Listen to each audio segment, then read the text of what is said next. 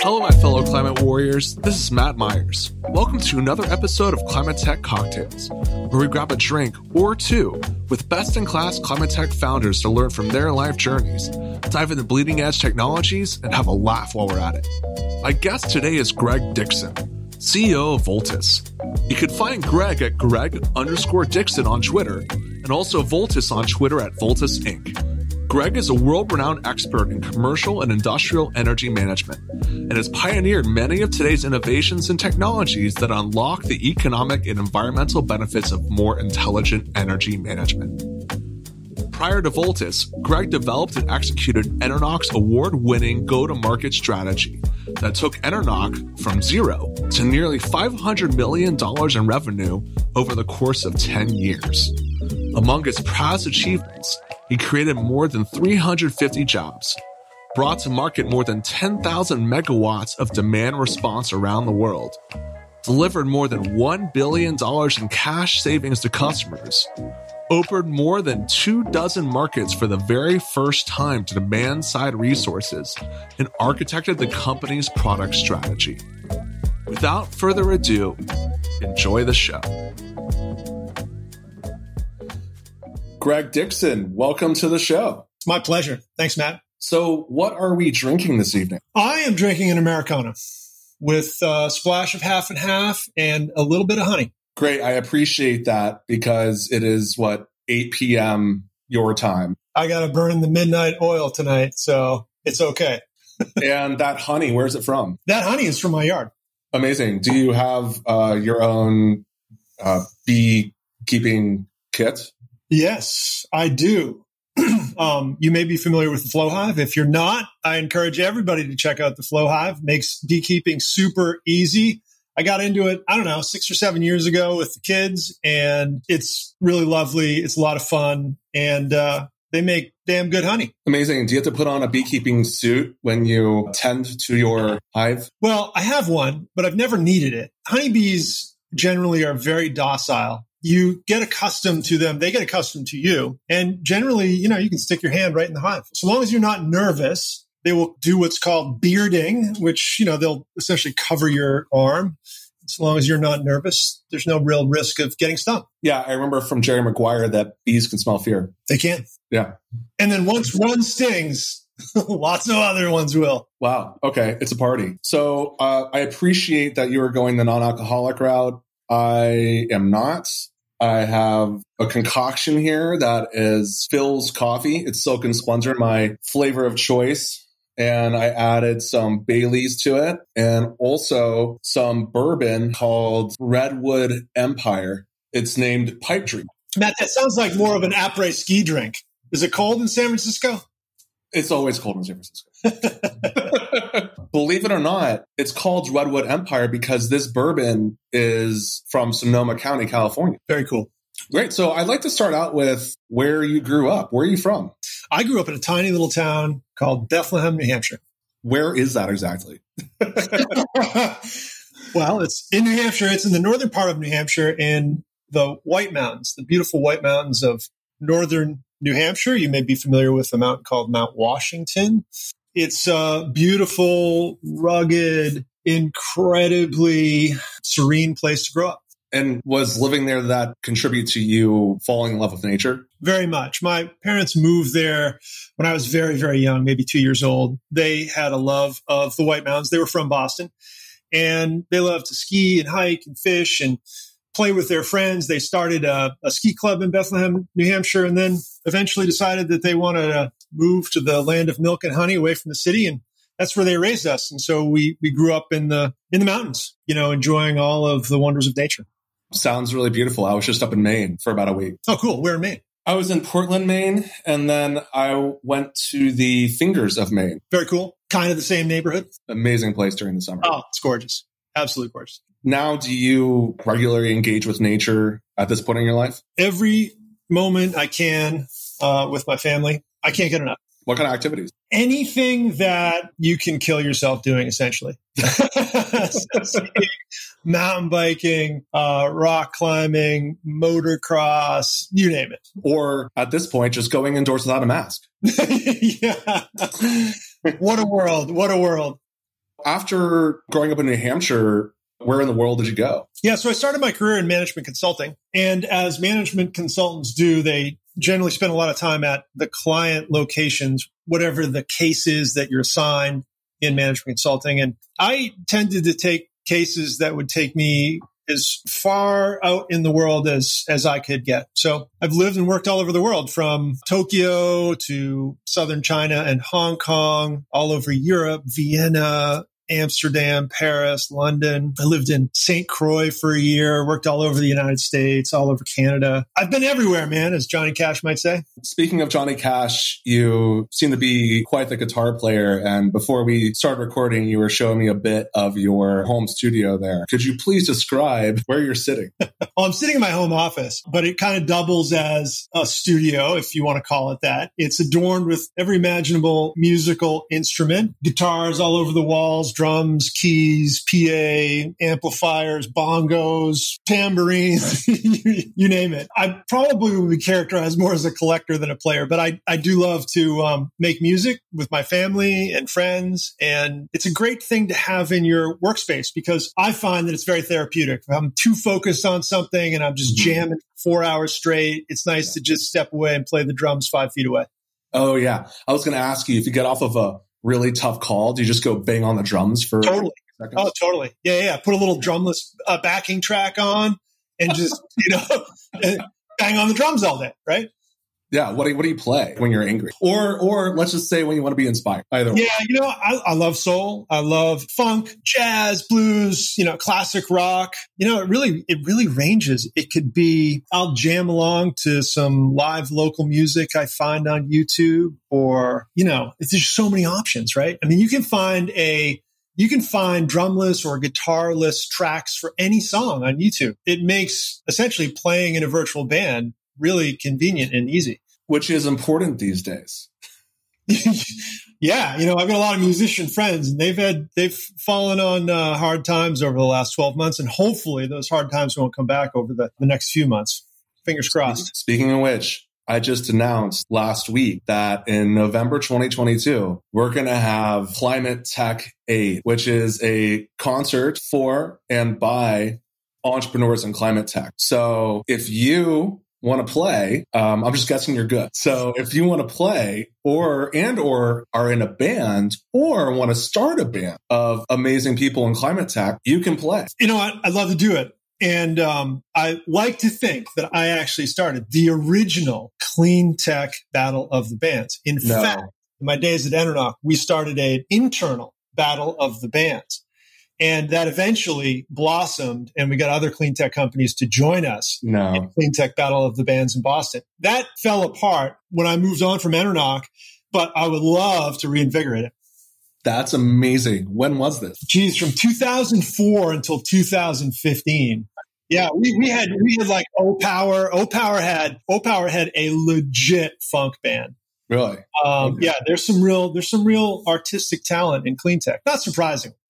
Amazing. I'm so glad that we're having this conversation, and we also get to share with everybody, because this inspires me that this is actually going to happen, and it's happened before. So why can't it happen again, but make it bigger? Yeah, well, hey, I got some ideas. And in fact, a good friend who is in clean tech, a guy by the name of Andrew Shapiro, you may know. He is an amazing musician himself, but he's deeply connected in the music community, and we got to get him involved. Okay. This is on. I'm looking to do it week before or weekend before the midterm elections next year. It's awesome. This podcast is over. Our work is done here. Let's get this battle of the bands off the ground. Absolutely. And I think I'm going to end up partnering with Clean Energy for America. And so we can do it either the weekend before, so it's a real get out the vote thing, or we can do it in August, September, and make it a fundraising thing. So one or the other. Or we can have a smaller one that's for a fundraising thing, like in your house with that setup. Yeah. And then we can do a bigger one that's a get out the vote. So we could do both. I'm game. I'm down. For it. I'll line up the resources. This has to happen. Great. We have saved the world already. Look at that. If we haven't, we're all going to hell listening to great music. Right. And I mean, I'm surprised that you've been sober this week after the release of that IPCC report. Well, it's a call to arms. Yeah. I'm an optimist. Yeah. I figure if anything was going to get you to have a drink, it would be that report. Many drinks. So what I want to do here is talk about grid. I've got a book called The Grid, which I read through a while ago, which is fantastic. Yeah, I recommend anybody listening to this go and read The Grid, and it'll really improve your knowledge about how it actually works. But can we go back to when the grid was actually invented? Like, you had Edison versus Tesla at the World's Fair in this big competition, and clearly Edison won. But can we go back to the creation of the grid? And I think that'll help set up the rest of this conversation. Yeah, sure. Edison won in the sense that General Electric got its start on the heels of his commercializing technology, but actually Tesla won in the sense that his technology, alternating current, became the dominant form of how we transmit power. Fair enough. But let's also paint a picture for what was going on at the time. I think there are a lot of parallels to today. A lot of this is captured in one of my favorite books called AC/DC, The Original Standards War, which is the standards war between Tesla and Edison. It's really fascinating because at that time, a lot of electrification was about the same things that electrification is about today. Back then, we had very dirty oil lamps, and we had horse-drawn carriages in cities where horses were defecating all over the place. And then we went to steam-powered lorries that were fired with coal and were emitting really noxious fumes into cities. And so the notion that actually Edison and Henry Ford got together on was an electric vehicle. That was what was going to replace these horse-drawn carriages. Edison wanted to replace these oil lamps with the light bulb, obviously. And it really was a response in many ways to an environmental issue. And now today, we're trying to electrify as many things as possible in response to climate change. To clarify, this was in response to an environmental issue, meaning because the source of the oil was unsustainable. It was coming from whales. Is that why? No, because burning oil in an oil lamp produced incredibly poor air quality, right? And burned things down. And so, a lot of fires in inner cities were caused by these oil burning lamps. And obviously, steam being powered with coal produces incredible air pollution and ash that can catch things on fire. And so the response to that was electrification. Also, you said that they were working on electric vehicles at the time. Yeah. So, Henry Ford and Thomas Edison were thinking about essentially replacing horse-drawn lorries and steam-powered lorries with an electric vehicle. And World War I had a really disruptive impact on that because that is when the internal combustion engine really took hold. In order to cart soldiers and munitions across battlefields, there wasn't an electrical distribution system to power batteries, obviously, but the internal combustion engine fit the bill. And because of the industrial machine that was built to support that, what came back from World War I was an industrialized technology, the internal combustion engine, that then became our prime mover. Also, to go back to the grid, right, we had AC versus DC, this big competition. Then after that, they started to actually build out the infrastructure of the grid. How has that changed from then until now? Not a lot. Not a lot, right? That's why I asked that question, because it really hasn't changed too much. Yeah, in the early days, right, Thomas Edison built Pearl Street Station. Thomas Edison built Pearl Street Station, I think, in 1892 in Lower Manhattan.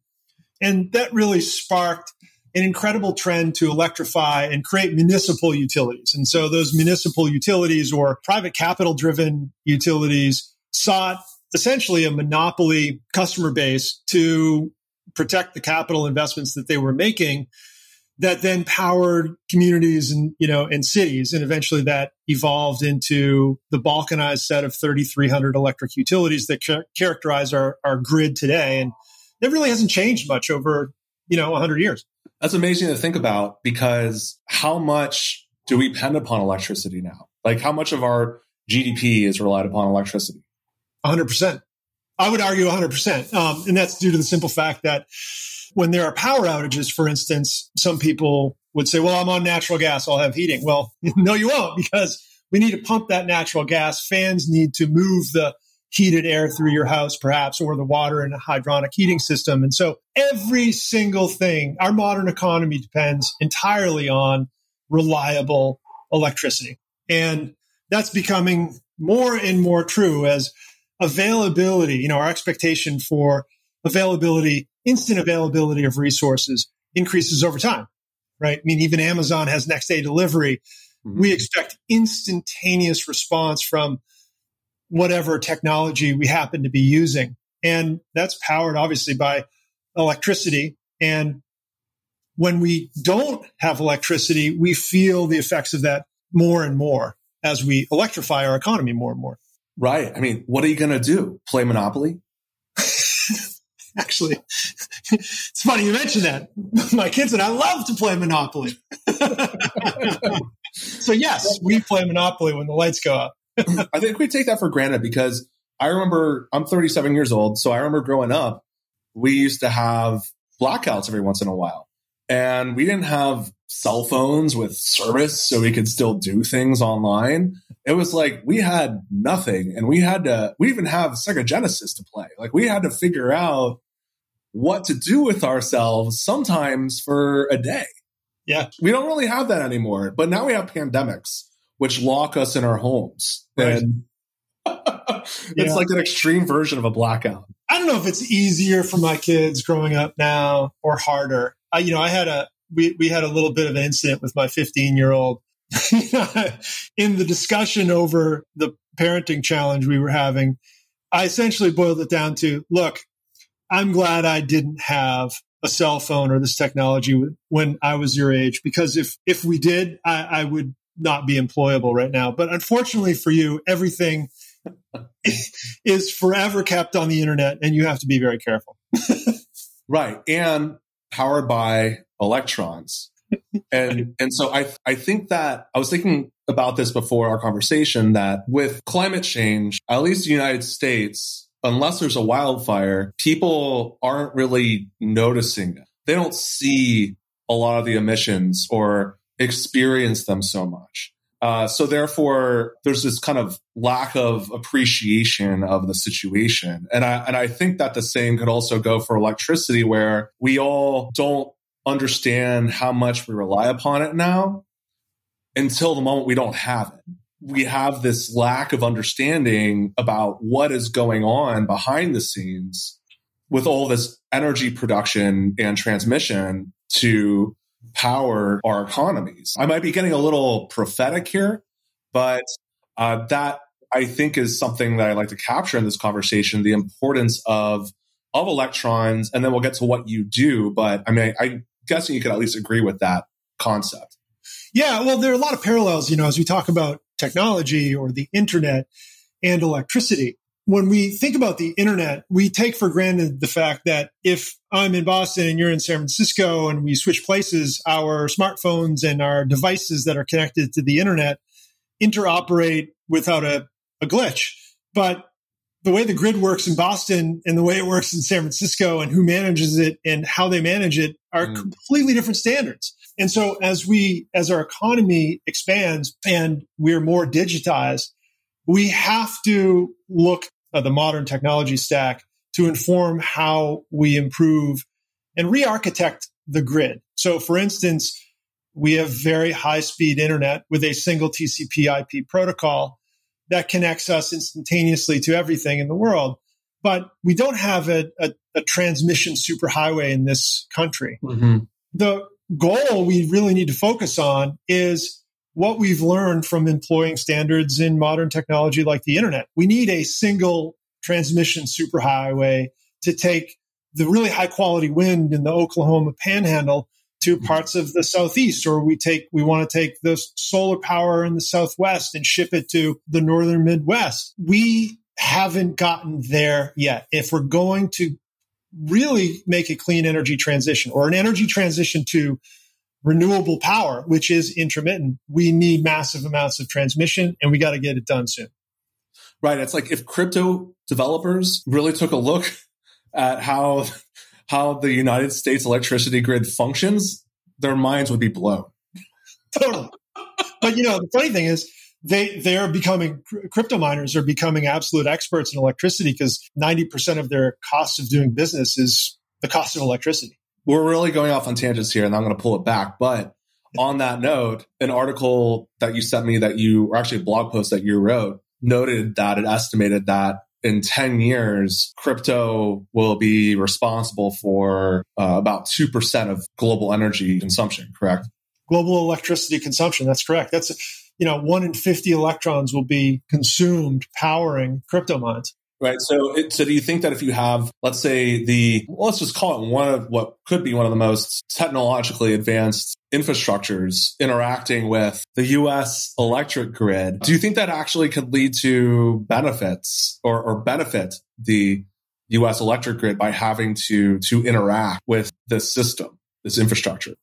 Well, I would hope so. This is a hot topic, right? If what we're talking about is cryptocurrency and how, a modern monetary system collides with an antiquated electricity system, there are challenges and opportunities where they collide. You may be familiar with the fact that the Chinese essentially have shut down crypto mining because they were soaking up all of the electricity demand in the country and making it very challenging for other parts of the economy to be powered. And so a lot of those Chinese crypto miners have come to the US. The growth in that electricity consumption from crypto mining, which was already astronomical, was just put on rocket fuel because the Chinese now are here developing their crypto mines and taking their technologies into the US, where it's a friendlier environment to power those mines. So you're seeing that real time right now? Real time, yeah. And we serve a lot of crypto mines. We serve many, many crypto mines. And so we see their demand growth, not only in real time, but in aggregate across the country. It's the single fastest growing electricity demand in the United States. Do you think that's going to be a net positive to the deployment of renewables at the end of the day? It's a huge debate, right? Some folks will debate that a cryptocurrency like Bitcoin is very environmentally destructive and not additive to our economy, while others will say that actually, crypto mines in some ways are a form of energy storage. They can be controlled in real time to help balance and backstop intermittent renewables. The fact of the matter is cryptocurrency isn't going away, and renewables are growing very rapidly too. So in my mind, there seems to be a really good opportunity to blend the two together and come up with a good solution. So I'm going to shill another project before we switch gears here. I actually just launched a group with my friend Ryan Kushner called Crypto for Climate Group, or C4CG. We have like 30 really solid people in that group, and it's going to grow. So I'm going to put you on the spot. I want you to join. It's just a chat group where we're sharing ideas, and it's a lot of investors and entrepreneurs. Great. Yeah, stuff like that. Anybody listening who wants to join can write me. And if they have value to add to the group, that's amazing. So I think that there is actually that we should embrace what's happening with this $2 trillion industry, right? And make sure that climate and renewables are involved with the innovation that's taking place over the next decade in this space. Great. Great. Amazing. I just got a new C4CG member. Sign me up. Live. Cha-ching. Great. Okay. What I want to do is I want to go along your entrepreneurial journey of 2 decades in an efficient manner. And I want to start this conversation with a quote that lots of people know, but I know inspires you and I think could help kick off this part of the conversation. So here's the quote. It is not the critic who counts, not the person who points out how the strong person stumbles or where the doer of deeds could have done them better. The credit belongs to the person who's actually in the arena, whose face is marred by dust and sweat and blood, who strides valiantly, who errs, who comes short again and again, because there is no effort without error and shortcoming. But who does actually strive to do the deeds? Who knows great enthusiasms, the great devotions? Who spends themselves in a worthy cause? Who at the best knows, in the end, the triumph of high achievement, and who at the worst, if he or she fails, at least fails while daring greatly, so that his or her place shall never be with those cold and timid souls who neither know victory nor defeat. Gives me chills every time I read it or hear it. So what does that quote mean to you? And we'll call it women and men or people in the arena. Yeah. So you're quoting Teddy Roosevelt from, a speech that I think is commonly known as the man in the arena that he gave in a speech in Paris in the early 1900s at the Sorbonne. And, oh man, that quote, I probably read it every day. It gives me chills every time I read it. It gives me courage and fortitude every time I read it, because my life is all about being in the arena, whether it's professionally or otherwise. It really is about being in the arena and doing my personal best to be part of a contribution. And we talk a lot at Voltus about the women and men in the arena. That's a Voltan. Those are the folks that we hire. It isn't the critic who counts. It is the woman or man in the arena doing the deed. And what time of day do you read this quote? Is this like 7 a.m., let's get the day started read, or is this 3 p.m., I need another burst of energy to make it to 8 p.m. for a podcast? It's yes and yes. Sometimes I'll read it in the morning. I like to practice, gratitude in the morning. I wake up and the first thing I do is I think about all the things I'm grateful for. And sometimes I will read that quote in the morning. It's very inspirational and it reminds me I got to put my nose to the grindstone. Sometimes in times of trouble where I'm stressed, I'm overworked, I'm feeling deflated, I will read that because I've suffered a defeat and I need to recognize that that's part of competition. Mm-hmm. That's part of what it means to be in the arena, but to never give up. You got to stay in the arena. It's really important to embrace failure as an entrepreneur. Otherwise, you're not going to make it. I've failed at everything, usually twice.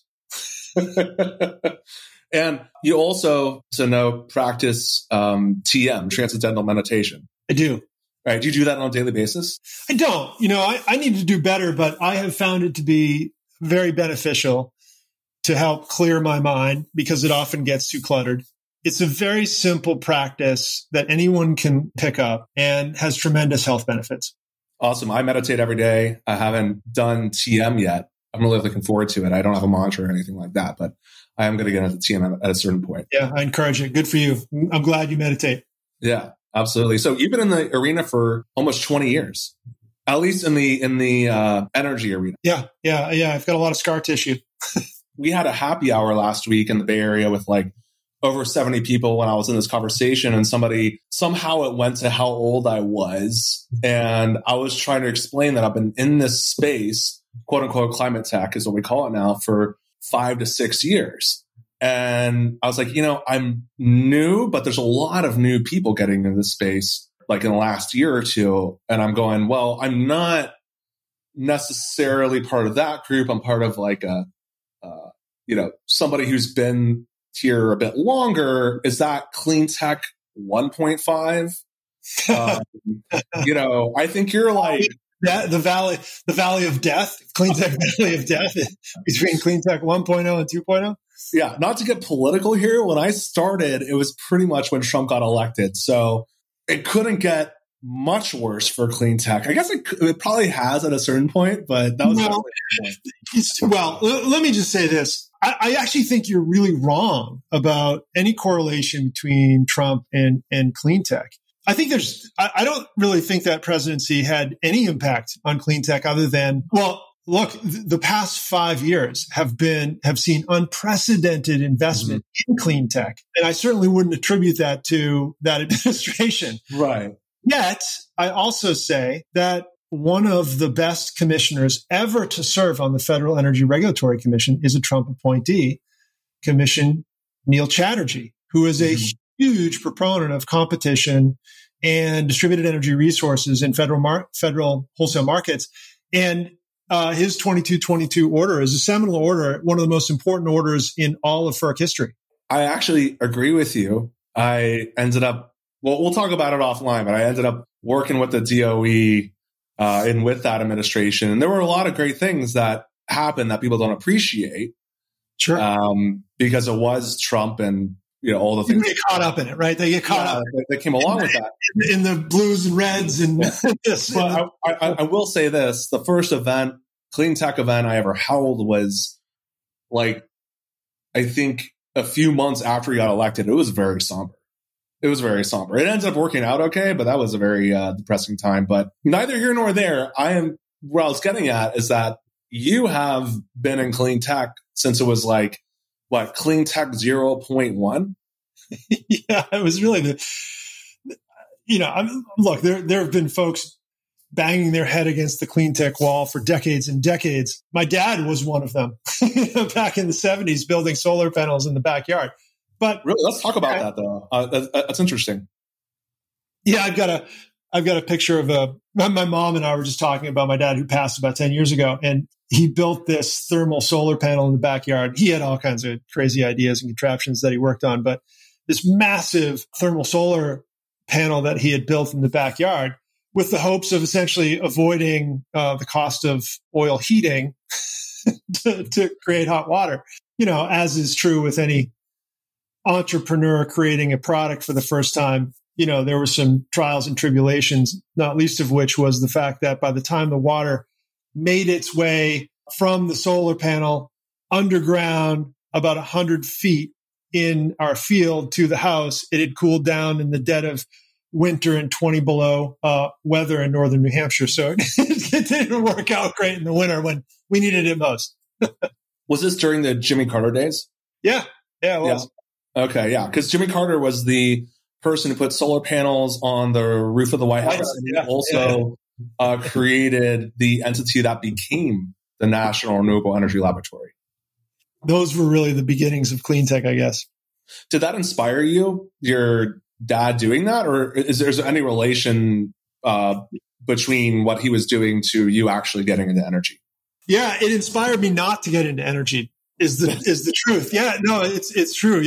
My mom divorced him over all these kinds of things, and that's true. In fact, when I went off to college, I studied computer science. I had no interest in energy whatsoever. My dad used to talk about the stuff all the time and experiment with all kinds of things. River powered electricity and solar thermal and you name it. And the shit I grew up with the shit never working. So I didn't want anything to do with it. But I went off to college to study computer science. And when I went into management consulting, one of my clients was Hess, the big oil company on the East Coast. Long story short, one of my friends who led that case, who I believe you talked to, David Wilkie, was hired by John Hess, the owner of Hess, to lead a small technology company that was focused on cogeneration systems in California. Mm-hmm. And he hired me to lead marketing and sales. And when I had dinner with him and he was describing what cogeneration was, I was finishing his sentences over dinner because cogeneration and thermodynamics were the kinds of things that my dad would talk about at the dinner table. And a light bulb went off over my head because at that point I was kind of looking for purpose. At that stage in my career, I was looking for what is the purpose of all the hard work that I'm putting in every day, because I'm a just naturally hardworking, competitive person. And I didn't have real purpose at the time. And a light bulb went off over my head. And that was 20 years ago. And it was like, wow, this is really what my dad was talking about. And I don't know if it was in my blood, but that was it. And I haven't looked back. And that's, let's say, the beginning of Enernoc? Well, that was the beginning of my journey in clean tech. And that was, 2001. In cogeneration with a company called Hess Microgen, which was located in Tahoe. And a couple, 3 years into that, I met the founder of Enernoc, a guy named Tim Healy. And it was just he and a co-founder, David Brewster, at the time. And I met him when I was presenting on a Department of Energy roadshow on the virtues of cogeneration technology. We struck up a friendship. And then I eventually joined Tim and David to get Enernoc off the ground. And how long was that journey? So I spent a little more than 11 years at Enernoc. From my understanding, Voltus is an evolution of Enernoc, correct? That's absolutely correct. And what does Voltus do? Can we describe what demand response is for dummies?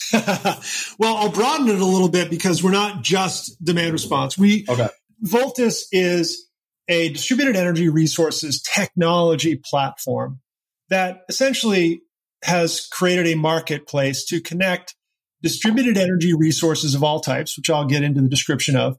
2, electricity markets that value the attributes of those distributed energy resources and pay those, I'll shorthand it to DERs, pay those DERs for those attributes. So distributed energy resources are, there are 4 types. We call them the 4 horsemen of DERs: demand response, distributed generation, energy storage, and energy efficiency. What Voltus does is connect any of those types of things to these electricity markets with our software platform and ensure that the value of those DERs make it to market and value that those markets place on those DERs make it back to the owners of those DERs. And so can we kind of go into first the energy market side of things, so people can understand what the what the complex U.S. energy marketplace looks like? Sure. I'll start with what I would say is a standard market design that will trigger some people who are listening, SMD, standard market design for an electricity market. We'll use that as a model. I won't pick on PJM or ERCOT or CAISO or New York ISO. I'll just start at a very high level and describe the concepts of an electricity market. Like any market, the market is where supply and demand meet. Electricity markets are unique because of the unique nature of electricity needing to be supplied exactly when it is in demand. And so as a result of the fact that we have this physical challenge of delivering electrons exactly when they are demanded, or else we have blackouts, we procure what's called an operating margin for supply to deliver against a forecasted level of demand that represents what we believe will be the peak electricity consumption over some planning period. So the simplest way to think about it is, if you're planning an electricity market, you say, okay, what do I believe the peak demand will be, which is typically attributed to the hottest day in the summer, over some, say, 5 or 10 year horizon. And you say, what's going to be the hottest day in 10 years that will then correlate to electricity demand? I'm going to need that much supply plus typically a 15% buffer or operating margin. That sets what we call the supply stack. That's how much we need to procure based on a forecast of demand. That supply is purchased. It could be in a forward market. It could be in a real-time market, like in ERCOT, a forward market like PJM, say 3 years forward. And then every day, that supply and demand meets in the market and clears itself. Demand pays supply. Supply must meet demand. And that's how the electricity market works. So are you guys a marketplace? We are. So you guys work with CNI, which is, for those who don't know, commercial and industrial demand. Yep. And so you are procuring supply with a buffer and you're interacting with demand and creating a marketplace. Is that what you guys are doing? Yeah. So now let's take the concept of the electricity market I described, and let's just talk a little bit about the supply side of the market, because that's really where our DER technology platform plays. Even though we are using behind the meter demand related assets, we're actually creating a supply resource that's more commonly known as a virtual power plant. Okay. So if you are the market operator, or you're operating this market and you have to buy that supply to meet demand, you're going to get it from hydro, natural gas, nukes, solar, wind, coal. You can also buy virtual power plant capacity or virtual power plant electricity. That's where Voltus comes in. We go out and we work with these large commercial and industrial end users, large energy consumers, and we work with DER, what we call distributed energy resource partners, that might bring large aggregations of a certain DER type into our marketplace. So for instance, you see the Nest thermostat on my wall. There's something like 10 million Nest Wi-Fi thermostats in the US, 40 million Wi-Fi thermostats of all brands in the US. The aggregation of every single one of those thermostats can flow through the Voltus platform to help us create a virtual power plant that we bid in as a supply resource into the electricity markets. Okay. The market operator will buy our virtual power plant attributes no differently than they would buy hydro or coal or nukes. It's just another supply resource that they have to manage their market. Interesting. So you're bringing essentially new forms of storage onto the marketplace. That's right. And so part of our DER platform, well, we have every type of distributed energy resource using our platform today. We have behind the meter energy storage. We have Wi-Fi thermostats. We have electric vehicle charging. We have distributed generation. We have load curtailment through building management systems. We have a whole host of these DERs that come to our marketplace expecting to be monetized. These DERs come to the marketplace because there's an economic benefit of doing that. The software platform simplifies their market access no matter where those resources are. Going back to what we were talking about earlier, the United States electricity market is very complex. It's very Byzantine. It's balkanized. There are 6 entirely different wholesale electricity markets, some of which are connected, some of which aren't, and they all have different market rules. So it's a great challenge for a software platform to solve. We simplify what would otherwise be very, very complex for someone to make sense out of to try to monetize their DERs in an electricity market on their own.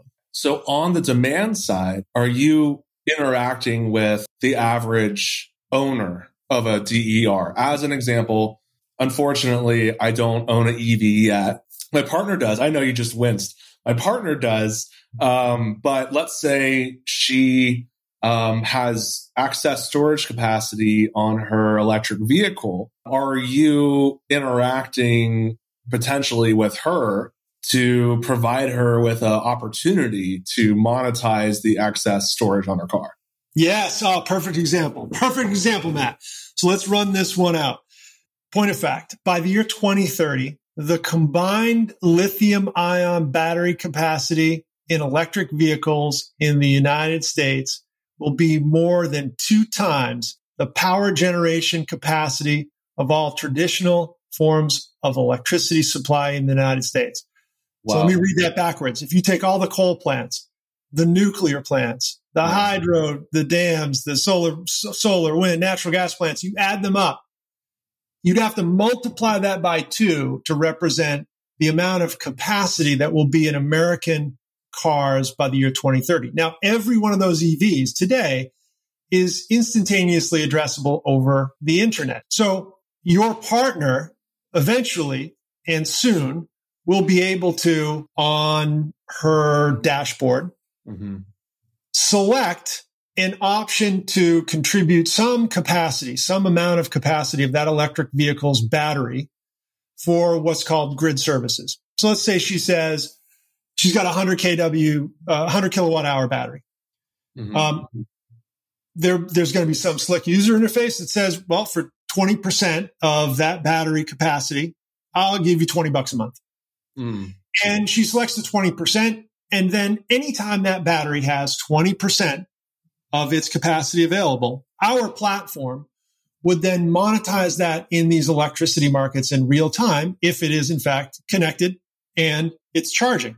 And that's called V1G, meaning simply curtailing the charging of electric vehicles to be part of a virtual power plant. Then there's V2G, and that's vehicle to grid, meaning taking that 100 kilowatt hour battery and exporting its capability onto the grid. So as opposed to just reducing its charging capability, which might be 5 kilowatts of charging, V2G allows the whole 100 kilowatt hours to be exported to the grid and increases its capability 20x in doing so.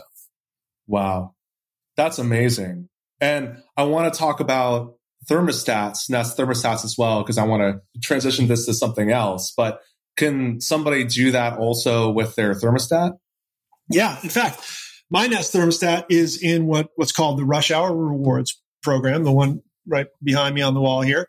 And that is for a local distribution level utility program. So my utility is National Grid. And right on my Nest thermostat interface, I have signed up to the Rush Hour Rewards program. They make it super simple. And for every one of the Nests in my home, I get a $20 per year prepaid Visa card. National Grid then controls my Nest thermostats. If there's a Rush Hour Rewards day where they need to conserve energy on peak, I can also eventually use that thermostat for wholesale market purposes. So you can often stack the value or the use cases of these DERs. So National Grid may use the thermostat for local reliability challenges or price arbitrage. And then ISO New England, the wholesale grid operator, which is a federal jurisdictional market, might also want to call on the capacity of my thermostat for New England-wide reliability or economic purposes. Okay, so I saw this article where somebody in Texas signed up for something similar to this, and then their thermostat was forced up to let's say 80 degrees during a heat wave, and they couldn't change the temperature of their thermostat. And they had no idea what was going on. They're like, oh my gosh, we have a baby and we were sleeping in the heat and I couldn't do anything about it. Now, I assume this is probably a bunch of FUD, but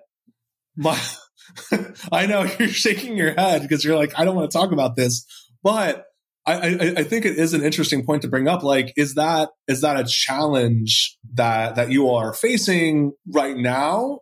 And do you think that's just something that's going to be sorted out over time? Well, I'm shaking my head because I want to talk about it. And I certainly don't want to dismiss anybody's personal discomfort and the seriousness of the situations that were described in the various news articles that came out about that. But the fact of the matter is that thermostat, I suspect if we dug into the facts, the actual situation of any of these stories, what we would learn is that thermostat was signed up to be part of a program. Now, it may be the case that it was the prior home's owner that had signed up the thermostat, and that thermostat had been pulled out of the program when the home changed hands. I don't really know. But the bottom line is, even my Nest thermostat here that's part of the Rush Hour Rewards program, I can override it anytime I want. Okay. And certainly if you pulled the thermostat out of the wall, it would stop operating. So, I think, again, I don't want to be dismissive, but I do think that there was a lot of important detail lost in the emotion of that situation. Right. It's that kind of like emotion over a feeling of loss of control. When you actually do have control, you just don't know that you do. Right. And so that's just kind of like an education situation. Yeah, and that is, so there's C&I DERs, there's residential DERs, right? And the use cases can be significantly different. We don't focus on residential DERs other than through aggregations of DER partners. It's a whole different challenge. You do have situations where you have a change in home ownership where a device may still be operating in a utility program and the coordination hasn't been worked out. Okay. So I also want to stick on the tough side of this conversation, the challenges you all are facing. What was it like experiencing or going through the freeze in Texas?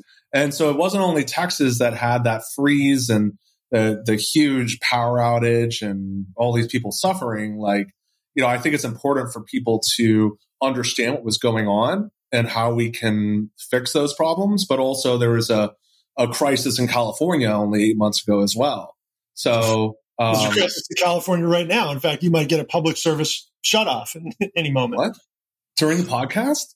Maybe. I know. I'm pretty sure it was Tuesday night that PG&E had announced they were going to implement their public service power shutoffs for certain customers. But I digress. The Winter Storm Uri brought the energy hub of the universe as we know it to its knees, right? Mm-hmm. It was the worst blackout in human history. 700 lives. I think it was 700 lives were lost, $200 billion in economic destruction. And the story really focused on Texas, but it wasn't just Texas. It was the southern parts of the Mid-Continent Independent System Operator. So Louisiana experienced a lot of blackouts. The southern part of the Southwest Power Pool, which is, just north of Texas, parts of northern Texas, Oklahoma, experienced blackouts. But obviously, it hit Texas the hardest, especially because, in a state that's typically known for warm temperatures, it experienced record cold temperatures and just wasn't prepared. The unfortunate fact is, with technology that we have available today, we could have prevented it. And the solution to these challenges associated with climate change are lying fallow right beneath our feet or right on our walls in the form of a Nest thermostat, or in our garages in the form of an electric vehicle, or on-site generation at large energy consumers. We have an amazing resource that simply needs to be internetworked to help alleviate the challenges of climate change. And that's what DERs are all about. Right. So you're saying that what you all are doing is actually a solution to the type of problem which Texas experienced. Yeah, absolutely. Absolutely. I mean, you know, as a case in point, how many Ford F-150s are there in Texas? I'm going to Google it. I don't know. How many are there? There's a lot. I'm going to Google it. I mean, I don't. How many electric Ford F-150s are there going to be in Texas? Well, here's the point I was hoping to make with a quick Google search. You know, Ford came out with F-150 Lightning, where the vehicle is capable of exporting its battery capacity into a home, which conceivably could also be exported to the grid with the right safety equipment.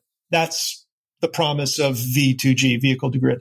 What we do know is that with the number of EVs projected to be in Texas by the year 2030, if all of those vehicles had the ability to export their capacity in Texas, the blackout in Texas could have been prevented by the internetworking of the capability of those EVs.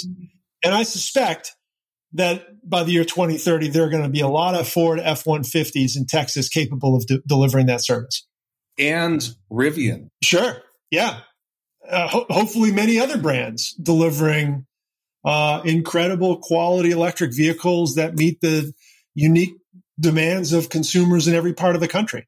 Yeah, isn't that amazing? Like the Texans could prevent a catastrophe like this from their EV pickup truck.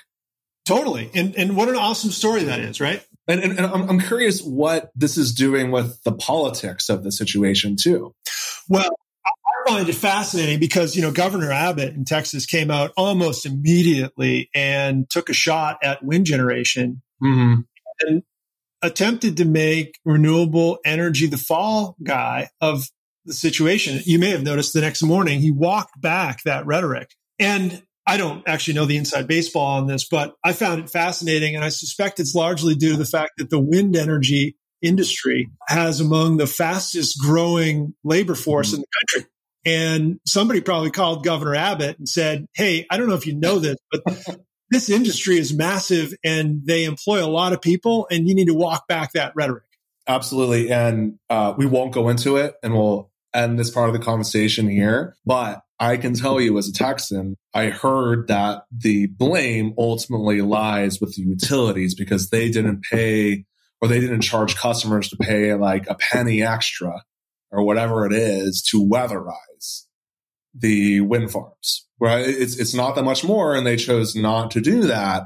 And so the wind turbines froze as a result. Yeah, you know, the whole Texas thing, I looked at it and I said, you know, it's so easy to blame, right? This is the man and the woman in the arena kind of moment where it's like, let's not fault the folks that made the decisions because everybody enjoyed super low electricity prices in Texas for the last 20 years because of the market design. People weren't expecting the girdle of the polar vortex to break loose and for that cold front to move all the way south to Texas and take down its economy. Nobody could have predicted that. So I find the sideline snipers taking shots from whatever sideline they're on at the various resources and market constructs to be completely unproductive.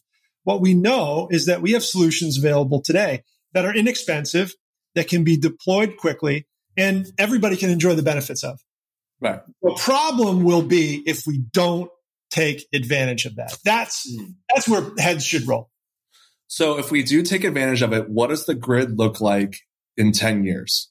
The grid is a decarbonized, decentralized, and digitized network, taking full advantage of the network effects that we all enjoy in our modern technology stack. We know that there is resilience in networking millions of devices. We know we can decarbonize with massive amounts of intermittent renewables, but we have to couple that to the backstop and balancing value of distributed energy resources.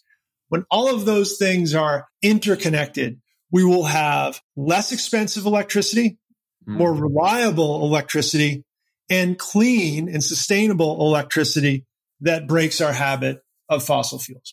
Let's put an exclamation point at the end of less expensive.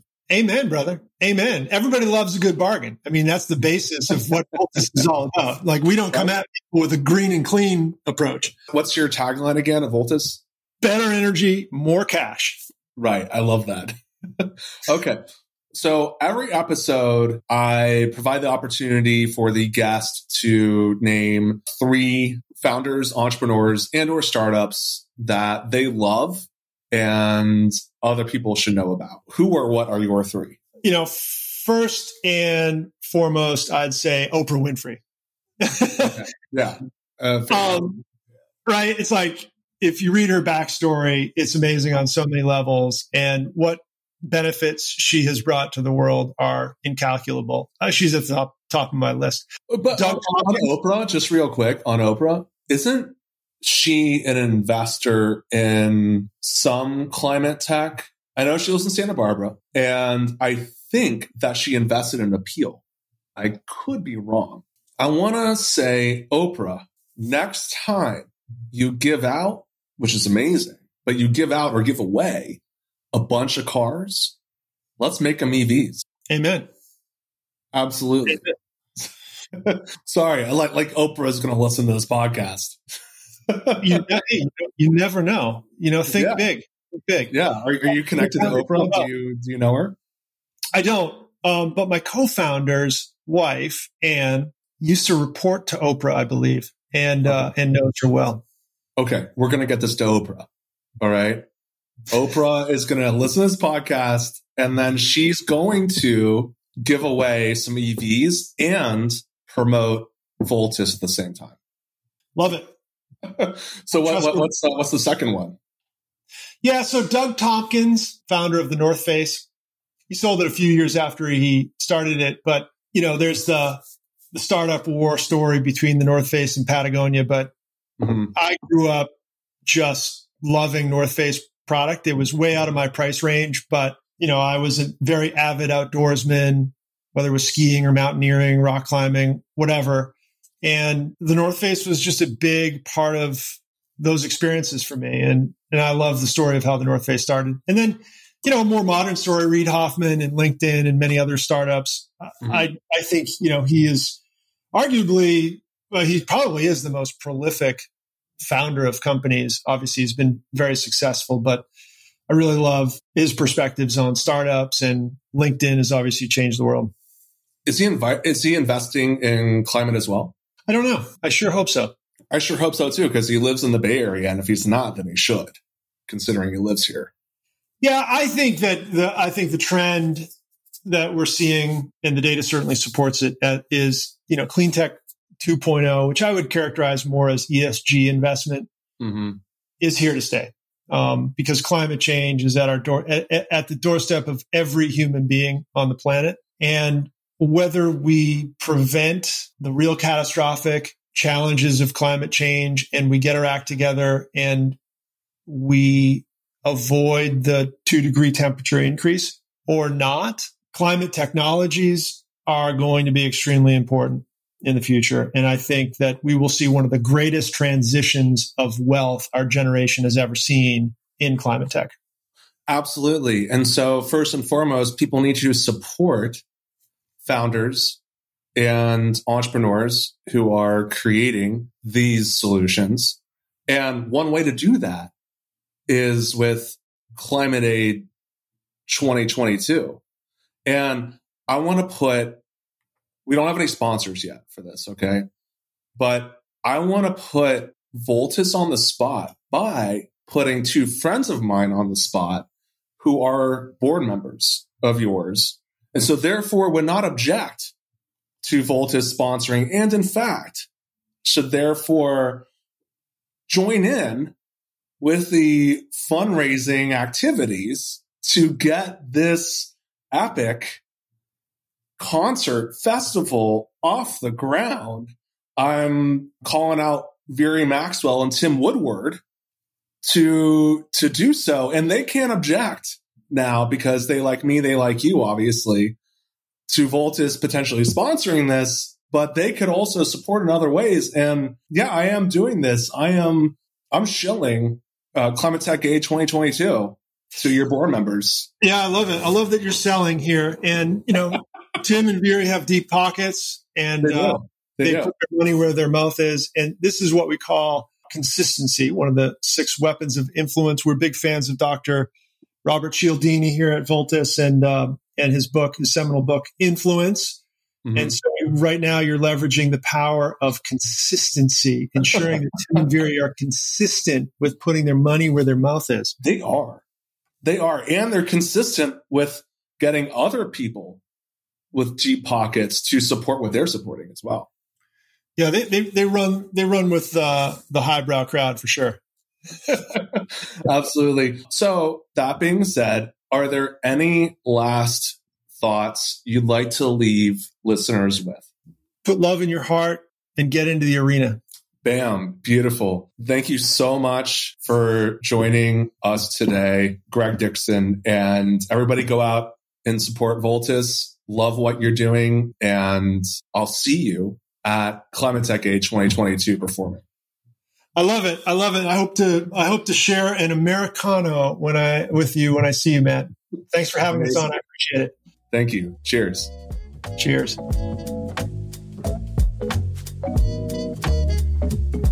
Thank you so much for listening. The resources that we mentioned and everything else we talked about, drink recipes, various people, companies, so on and so forth, will all be linked in the show notes on our Substack at climatetechcocktails.substack.com. If you want to write us, our email address is m@climatetechcocktails.com. And you can follow us on Twitter at CT_cocktails and on Instagram, #ClimateTechCocktails. You can reach me personally by carrier pigeon or on my LinkedIn /Matthew J. Myers. Until next time, keep the dream alive and do your part to make the world a better place for 100% of humanity. And thanks for tuning in.